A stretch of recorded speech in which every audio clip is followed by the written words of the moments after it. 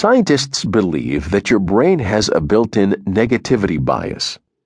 This is because, as our ancestors dodged sticks and chased carrots over millions of years of evolution, the sticks had the greater urgency and impact on survival.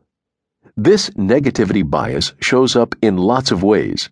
For example, studies have found that the brain generally reacts more to a negative stimulus than to an equally intense positive one. Animals, including us, typically learn faster from pain than from pleasure. Once burned, twice shy.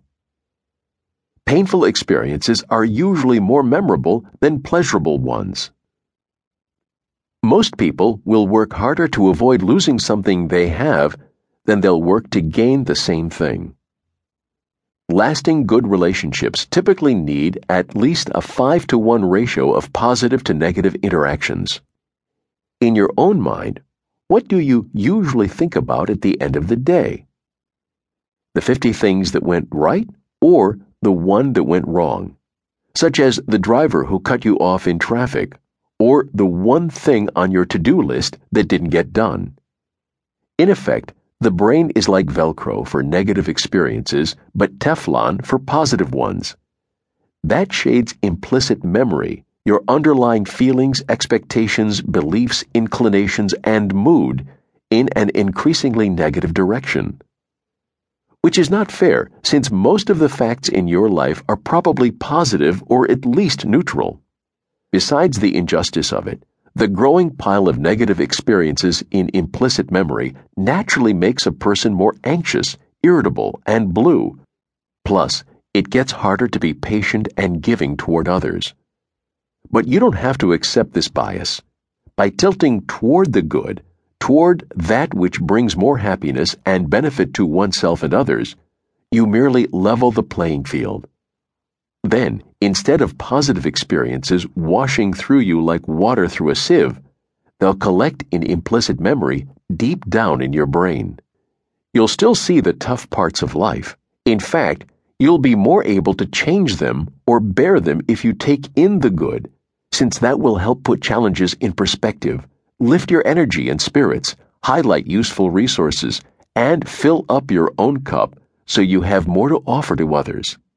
And by the way, in addition to being good for adults, taking in the good is great for children too, helping them to become more resilient, confident, and happy. How? 1. Look for good facts and turn them into good experiences. Good facts include positive events, like finishing a batch of emails or getting a compliment, and positive aspects of the world and yourself. Most good facts are ordinary and relatively minor, but they are still real. You are not looking at the world through rose-colored glasses, but simply recognizing something that is actual and true. Then, when you're aware of a good fact, either something that currently exists or has happened in the past, let yourself feel good about it. So often in life, a good thing happens, flowers are blooming, someone is nice, a goal's been attained, and you know it, but you don't feel it. This time, let the good fact affect you. Try to do this step and the two that follow at least a half dozen times a day. When you do this, it usually takes only a half a minute or so. There is always time to take in the good. You can do it on the fly in daily life, or at special times of reflection, like just before falling asleep, when the brain is especially receptive to new learning. Be aware of any reluctance toward having positive experiences, such as thinking that you don't deserve to, or that it's selfish, vain, or shameful to feel pleasure, or that if you feel good, you will lower your guard and let bad things happen. Then turn your attention back to the good facts. Keep opening up to them, breathing and relaxing, letting them move your needle.